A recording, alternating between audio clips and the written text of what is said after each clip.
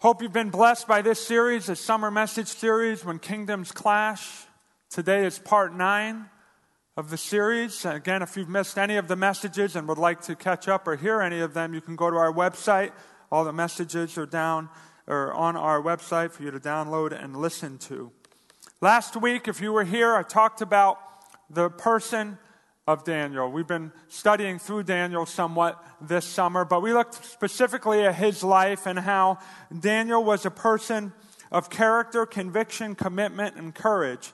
And I shared it was because Daniel was a person of principle, purity, and prayer. That's what led him to be the man that he was. And we're going to continue by looking at Daniel chapter 6 here today. Would you bow your heads and hearts with me as we ask for the Lord's blessing upon His Word? Father, we do thank you for the privilege that we have this morning to open up your holy Word. We thank you that you are a faithful God. And I pray now that you would speak to us through your Word, that not only would it convict us and challenge us, but Lord, it would bring change in our lives. Father, that you would speak to me and through me, and that the words of my mouth, the meditation of my heart, would be acceptable these next few moments. In Jesus' name, amen. Amen. Daniel chapter 6. I want to give you a brief background before we go on. You may remember, as Pastor has shared, we're talking about Babylon and how it was a very wicked area in the world when Daniel was being promoted. We know back in Daniel chapter 1, and this is kind of neat to have our students and young people here today, because really Daniel, his life speaks to our young people and older people and everywhere in between. We see Daniel from his life as a teenager in Daniel chapter 1, verse 8. It says that he decided not to defile himself with the king's food, and you can read about that. But most Bible scholars say he was between 15 and 17 years old when he made that decision. And then we pick up in chapter 6. Most people say he's in his young 80s. How many 80-plus-year-olds do we have here today? We always ask for, look, we have a bunch. Come on. Praise God. You know, Daniel can use both the young and the elderly. And we're going to see here in chapter 6 how God used him when he was older. Now, as we begin chapter 6, King Darius is now the new king. And as often as the case is when there is a conquest, typically the new ruler reorganizes government, and he wants to show that he is in authority. He wants to make sure that his position is secure. So think about this as I pick up reading in verse 1. It says, it pleased Darius to set over the kingdom 120 satraps, to be over the whole kingdom.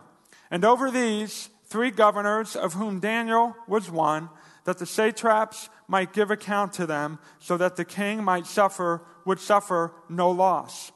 Then this Daniel distinguished himself above the governors and satraps, because an excellent spirit was in him. And the king gave thought to setting him over the whole realm. So he actually, because of this spirit that was in Daniel, again, we talked about this last week. He was a man of principle, purity, and as we'll see a few verses later, prayer. Because he was these things, he enjoyed peace instead of panic. He exercised faith instead of fear, and he exemplified commitment, not compromise. So, as you're here today, 2 thoughts that I want us to dwell on as we go through this chapter. Number 1, and it's in your outlines, is this. Adversity makes a person choose one of 2 paths. Character or compromise. Character or compromise. And then the second thought is this. Crisis doesn't necessarily make character, but it will certainly reveal it. Did you hear that? Crisis. How many of you ever had a crisis before? 18 of you.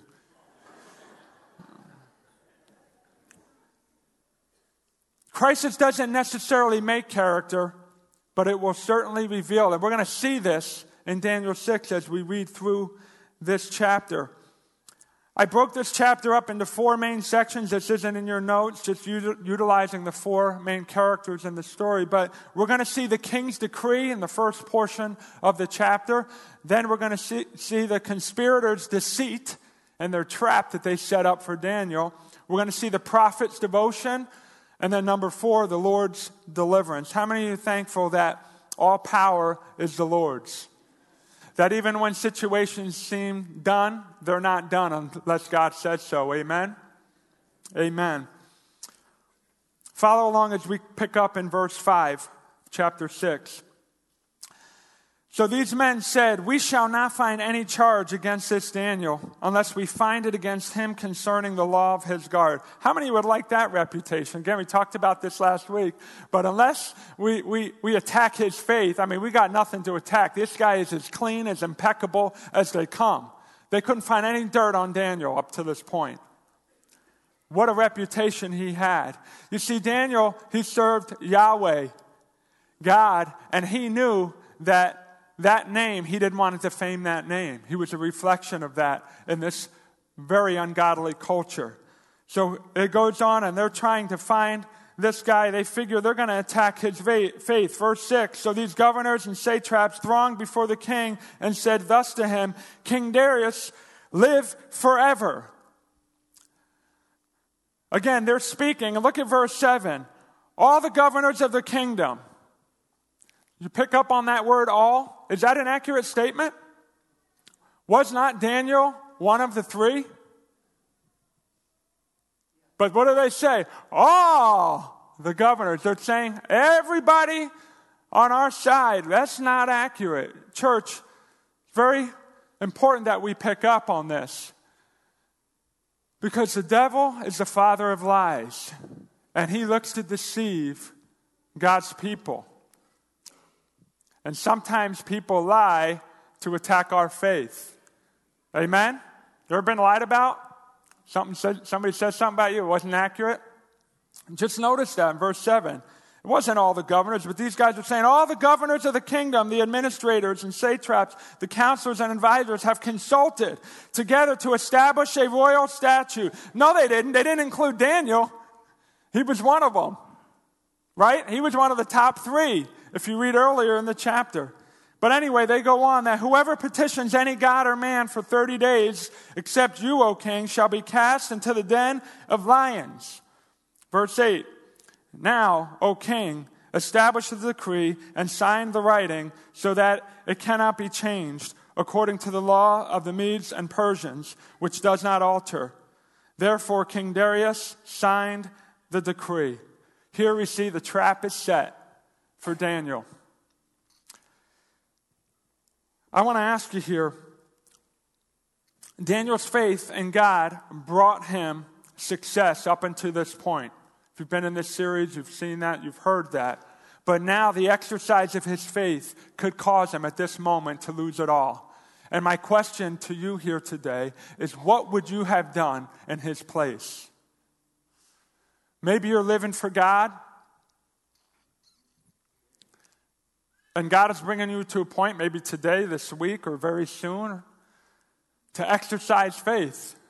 But you know that if you exercise faith, people might think you're crazy, or the other thing, persecution could come in a moment. There are some testimonies here of literally families cutting you off. I know some of your stories here because of your faith in Christ. And Daniel is at a point where he has to exercise his faith. Again, 80-something years old at this point.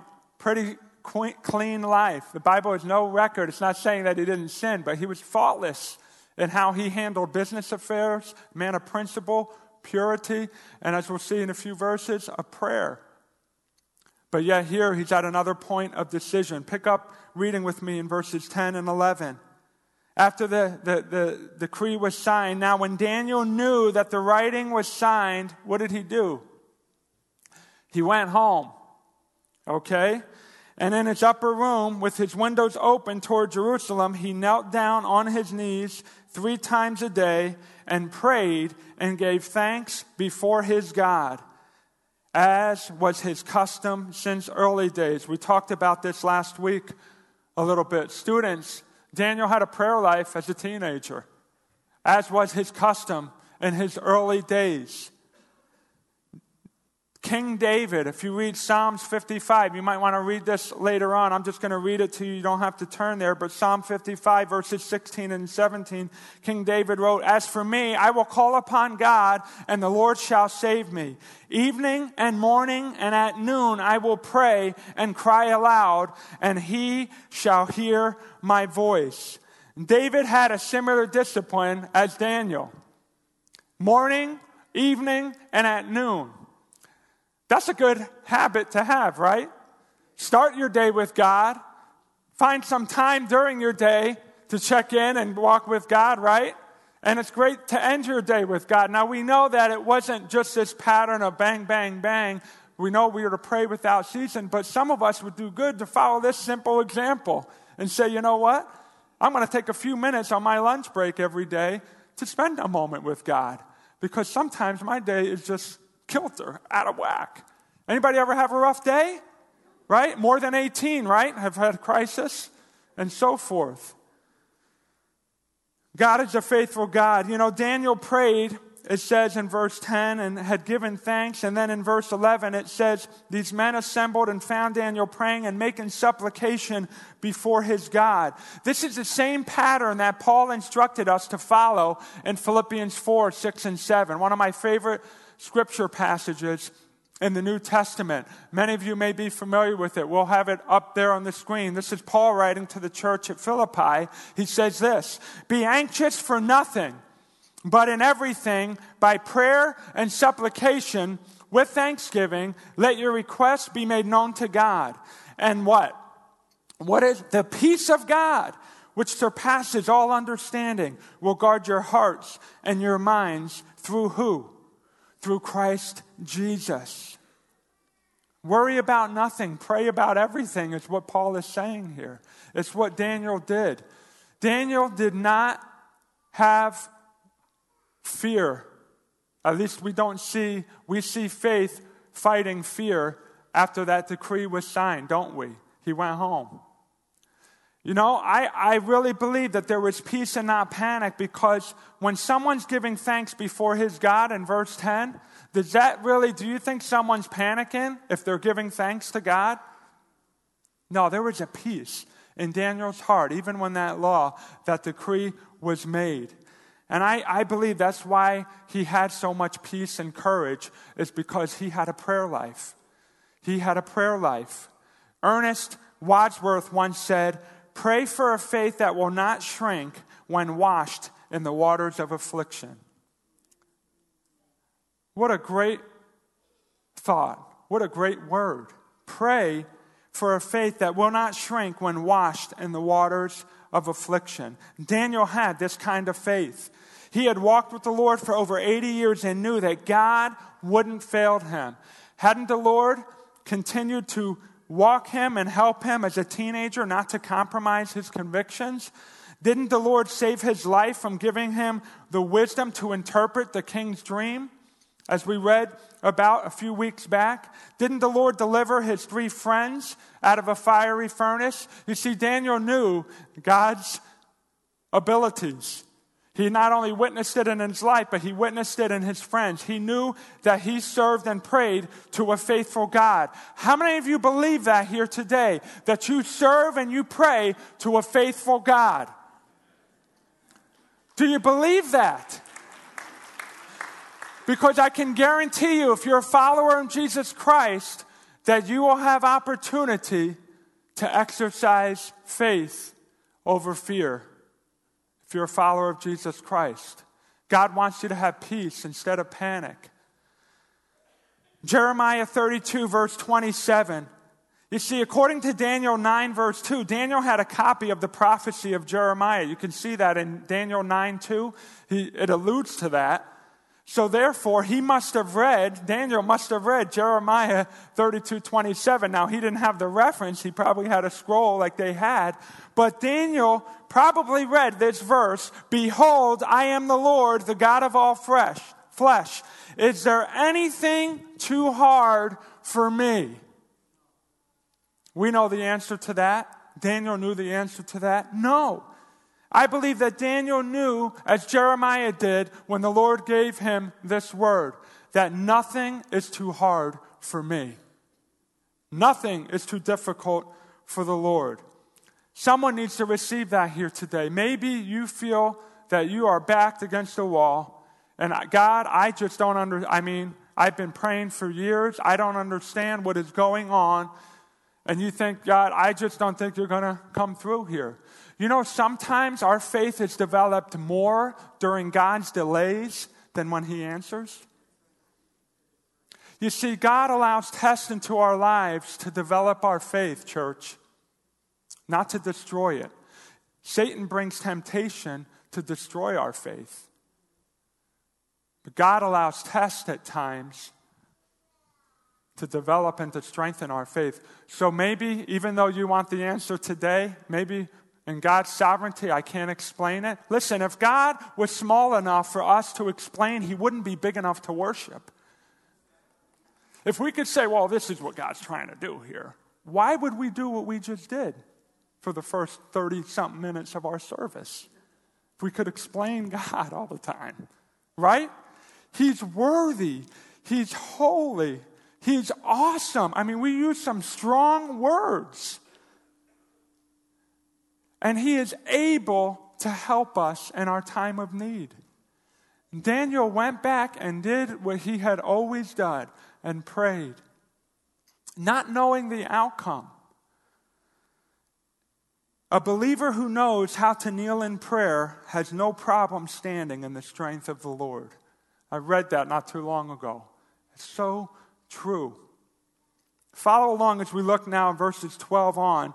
It says this: So these guys went before the king and spoke concerning the king's decree. Have you not signed a decree that every man who petitions any god or man within 30 days, except you, O king, shall be cast into the den of lions? The king answered and said, the thing is true, according to the law of the Medes and Persians, which does not alter. So they answered and said before the king, that Daniel of yours there, who is the one of the captives from Judah, does not show due regard for you. You know, king, they start ratting on this guy. This guy doesn't respect you. Remember what you just signed?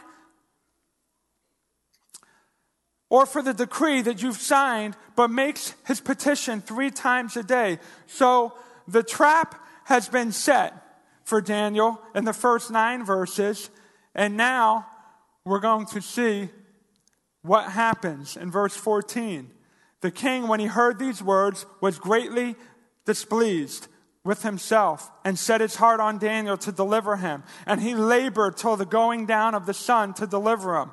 Then these men approached the king and said to the king, now, O king, that it is the law of the Medes and Persians that no decree or statute which the king establishes may be changed. You can't go back. That's just the way that it was.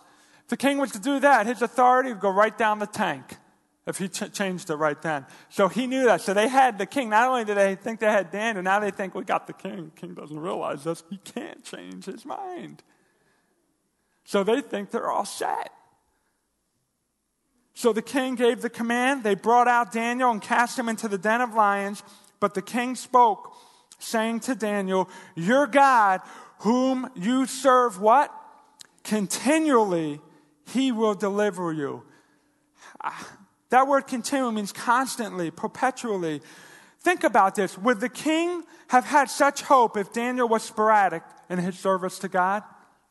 I think God knew what he was doing. He put that word in there. The God who you serve continually. Can that be said of us?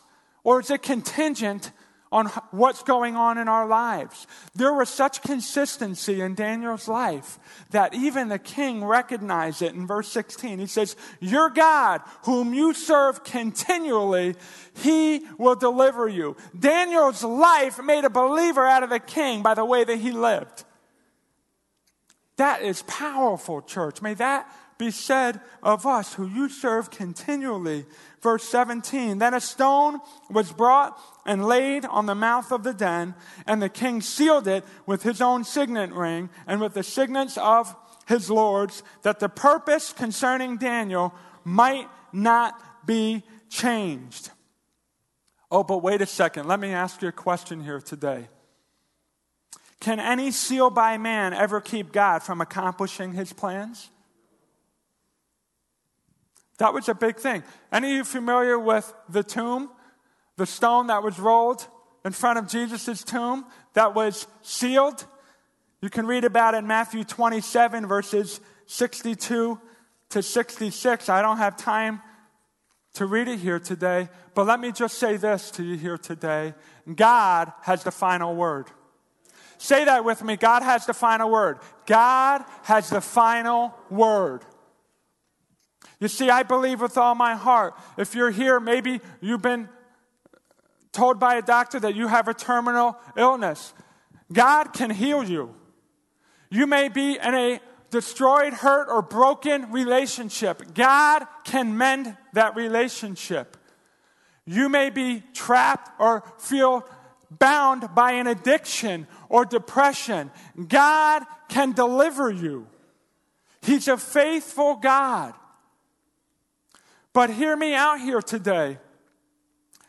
God is in control regardless of the outcome. Did you hear that? You see, we know this story. I know I don't have to read through the rest of the chapter. I will in a moment. We know what takes place. But we also know, as Hebrews chapter 11 writes about the heroes there in the faith, we know that many were tortured, crucified, things happened, and that was it. You know, I read this verse a while back, and it really just kind of jumped at me. It's in Psalms 116, verse 15. The psalmist writes this, "Precious in the sight of the Lord is the death of his saints." I thought, I must have a messed up Bible. How is it precious? Die? What? But Jesus, you see, death, church, for God's people is not done. It's over. Now, hear me here for a moment. Does physical death mean defeat for the believer? When you die, when I die, whether it's a tragedy, whether we have time, we're preparing on our deathbed, we're just elderly or sickness or something, and we are aware of it, is it a done deal? Does that mean we've been defeated, that the devil has won because we die? No. Every one of us, the wages of sin, because we sin, is what? It's death. That's just a penalty. Once Adam and Eve from our great, all the way back grandparents sinned, right? We're all born with that sinful nature. We can't avoid it. But God is a good God, and God chooses in his sovereignty what to allow. And I want you to stick with me as we finish off this chapter in verses 18 to 23, because the trap has been set through the king's decree, and the trap has been sprung by the conspirators' deceit. But now we're going to see the Lord's deliverance. The trap is spoiled at the end, thanks to God. In verse 18 it says, "Now the king went to his palace and spent the night fasting, and no musicians were brought before him. Also his sleep went from him. Then the king arose very early in the morning and went in haste to the den of lions. And when he came to the den, he cried with a lamenting voice to Daniel. The king spoke, saying to Daniel, 'Daniel, servant of the living God, has your God, whom you serve,'" what? There it is again, "'continually been able to deliver you from the lions?' Then Daniel said to the king, 'O king, live forever. My God sent his angel and shut the lions' mouths, so that they have not hurt me, because I was found innocent before him. And also, O king, I have done no wrong before you.'" Verse 23, "Now the king was exceedingly glad for him, and commanded that they should take Daniel up out of the den. So Daniel was taken up out of the den, and no injury whatever was found on him, because he" what? "Believed in his God." If you're okay marking your Bible, I would underline that last line. Because he believed in his God. On your outlines there, and I've said this before, faith that isn't tested can't be trusted. Daniel was tested, right? Once that decree was signed. And I have what I believe the Lord's put on my heart in 2 Corinthians 4, 16 and 17. And the word that our sister brought today, this all really just ties in what I believe the Holy Spirit wants to say to his people here today. Trials, brothers and sisters, they're a part of this life.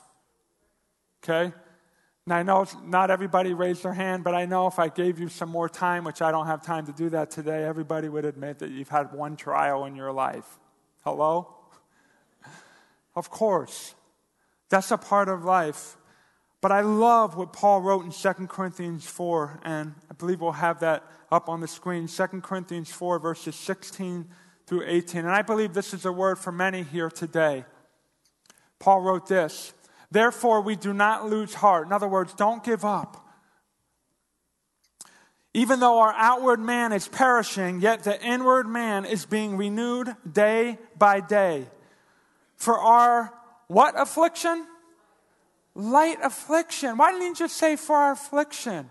Well, you have to read. I don't have time to read the context here, but he said for our light affliction. But just earlier, Paul is giving an account of all that he went through. Beatings, shipwrecked, all kinds of physical stuff, spiritual stuff. And he's writing to the church, and he's saying, don't lose heart. Even though this outward man is perishing, the inward is being renewed day by day. For our light affliction, that word affliction in the Greek, I won't try to pronounce it. Well, I'll try it, but it's probably not accurate. It's thlipsis, okay?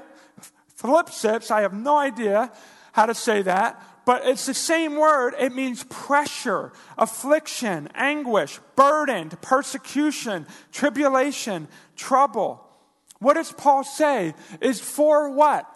A moment. You see, the devil wants you to think that this thing that you're in, man, you're never going to get through this thing. Some of you, it's like a pattern, right? This one thing happens again and again. Maybe it's a relationship that's just driving you crazy. Maybe it's a sickness. Start to feel better and it comes back and so forth. Paul is saying, listen, our light affliction, which is for a moment, this is what blows me away. The next 4 words is working what? Wait a minute. This pressure I'm feeling, this affliction, this trial, you're trying to say is working for me? That is God's plan. That's his word. Now, the question is whether or not you and I believe that. Because if you're like me, you're saying, well, okay, God, can you work that out in another way? Because this is like too much. But he's saying that this is working for us. It says a far more exceeding and eternal weight of glory. For our light affliction, that literally means light as we think of weight, light. And then he's saying the weight of glory. In other words, when we compare to what is waiting for us on the other side, this momentary trial is worth it. I grew up playing sports, like sports. Some of you know the sports field and stuff. Do you enjoy preseason? Do you enjoy running 3 miles before you have to show up at practice and so forth? I remember college having to do that, and I thought, what is the deal here? Even in high school sports, varsity sports, I didn't have to run 3 miles just to get to practice, and our coach made us do that. But I realized that the discipline up ahead, if I could endure it, it was worth a national championship or a state championship or whatever. Sometimes I had the opportunities to do sports. But listen, church, some of you are enduring some difficult things now, but it's for a moment. Can I say that here today? God is in control. In verse 18, it says, we don't look at the things which are seen, but at the things which are not seen. For the things which are seen are what? Permanent? No, this world's passing away, right? Including these temples, outwardly. They're temporary, but the things which are not seen are what? Eternal. You see, kingdoms, these kingdoms are clashing. There is a very real spiritual world out there. More real than the world that we see. And God would want you to know today that He is a faithful God. How could Daniel have peace instead of panic? How could he exercise faith and not fear? And how could he exemplify commitment and not compromise? Verse 23 of chapter 6 tells us, because he believed in his God. Do you believe in God? Do you believe in God? Be careful before you answer that, because part of that could mean exercising faith when you don't want to, as Daniel was brought into that. If we will trust in God, we, like Daniel, will enjoy peace and not panic. We'll exercise faith and not fear, and we'll exemplify commitment rather than compromise. I want to close with Hebrews chapter 10 here today. Hebrews chapter 10, verses 36 to 39. Look at what the writer of Hebrews pens. He says, for you have need of endurance. How many of you have need of endurance? That's the word for me here today. So I'll tell you what, sometimes it's like, just want to give up.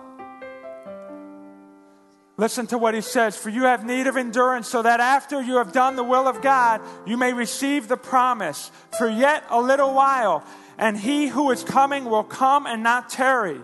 Now the just shall live by what? Faith. But if anyone draws back, my soul has no pleasure in him. But we are not of those who draw back to perdition, but of those who believe to the saving of the soul. If I may close by reading this one more time in the New Living Translation, don't have it through the screen, but listen. Again, this may help you understand what the writer is saying to us here today. Patient endurance is what you need now, so that you will continue to do God's will. Then you will receive all that He has promised. For in just a little while the coming one will come and not delay, and my righteous ones will live by faith. But I will take no pleasure in anyone who turns away. But we are not like those who turn away from God to their own destruction. We are the faithful ones whose souls will be saved. How many of you can say today with confidence, I know that my life is in His hands? My life is in His hands. You know, I was talking to a loved one this week, and I was sharing how the devil wants to deceive another loved one by destroying them, that he's feeding lies. And I was reminded of what Jesus says in John 8, verse 32, I believe. A familiar verse, many of us heard it here today. He said that we shall know the truth, and the truth shall what? Set you free. And I was telling my loved one, Jesus said that you should know. They need to know the truth. You see, it's just not the truth that sets free by itself. It's knowing. That word know, and I don't have time to get into that here today, but that's the key. For some of you say, I'm not experiencing freedom. And God's word tells me He's my Savior, He's my defender, He's my healer, He's my rescuer. I know He says all these things, but how come I'm not seeing that? I believe it's in that word know. Do you know the truth? Like not just here, but is there that intimacy with God? Because the verse before says if we abide in His word, right? We are His disciples. I can't stress enough as we prepare to close, as we continue with this series, When Kingdoms Clash, the importance of God's Word in our hearts in these last days. The importance of being people in prayer. You can read on the end. I didn't have the time to finish the chapter, but we'll see. Not only did King Darius issue a decree that led, we thought, to Daniel going in the lion's den and being trapped and killed, but he flipped, didn't he, at the end? He says, oh, your God is the God. And this nation, how many of you would love to see that in America? Oh, man. I would love to see that. God, let it happen.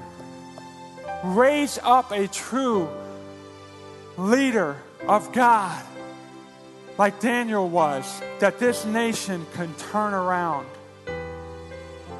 We need God, church. Regardless if things are going well, things are not going well here today, the word of the Lord for each of us here is that God wants us to be a people of peace. You know, that's what's going to touch people when storms start coming, and they have. Physical storms are coming. We didn't see it because of all the presidential stuff as much, but many of you know about the destruction in Louisiana. They had another, and they're still, just a couple weeks later, there's a lot of stuff going on. These are people in our country. But there's stuff that's going on, and we just see bits and pieces at times. But I just wanted to encourage you here today as we close in prayer in the words of Zechariah 4 verse 6, not by might nor by power, not anything that we can conjure up, but by the Spirit, says the Lord. It's God's Spirit. That excellent Spirit that Daniel had is in you and me if we're followers of Jesus Christ. That causes us to be outstanding in our faith. That causes us to be committed and not compromise. Students, as you go back to school, be committed to the Lord Jesus Christ. Don't compromise this school year, because God can use you to win classmates and perhaps even teachers to the Lord. I'm going to ask you to bow your heads with me.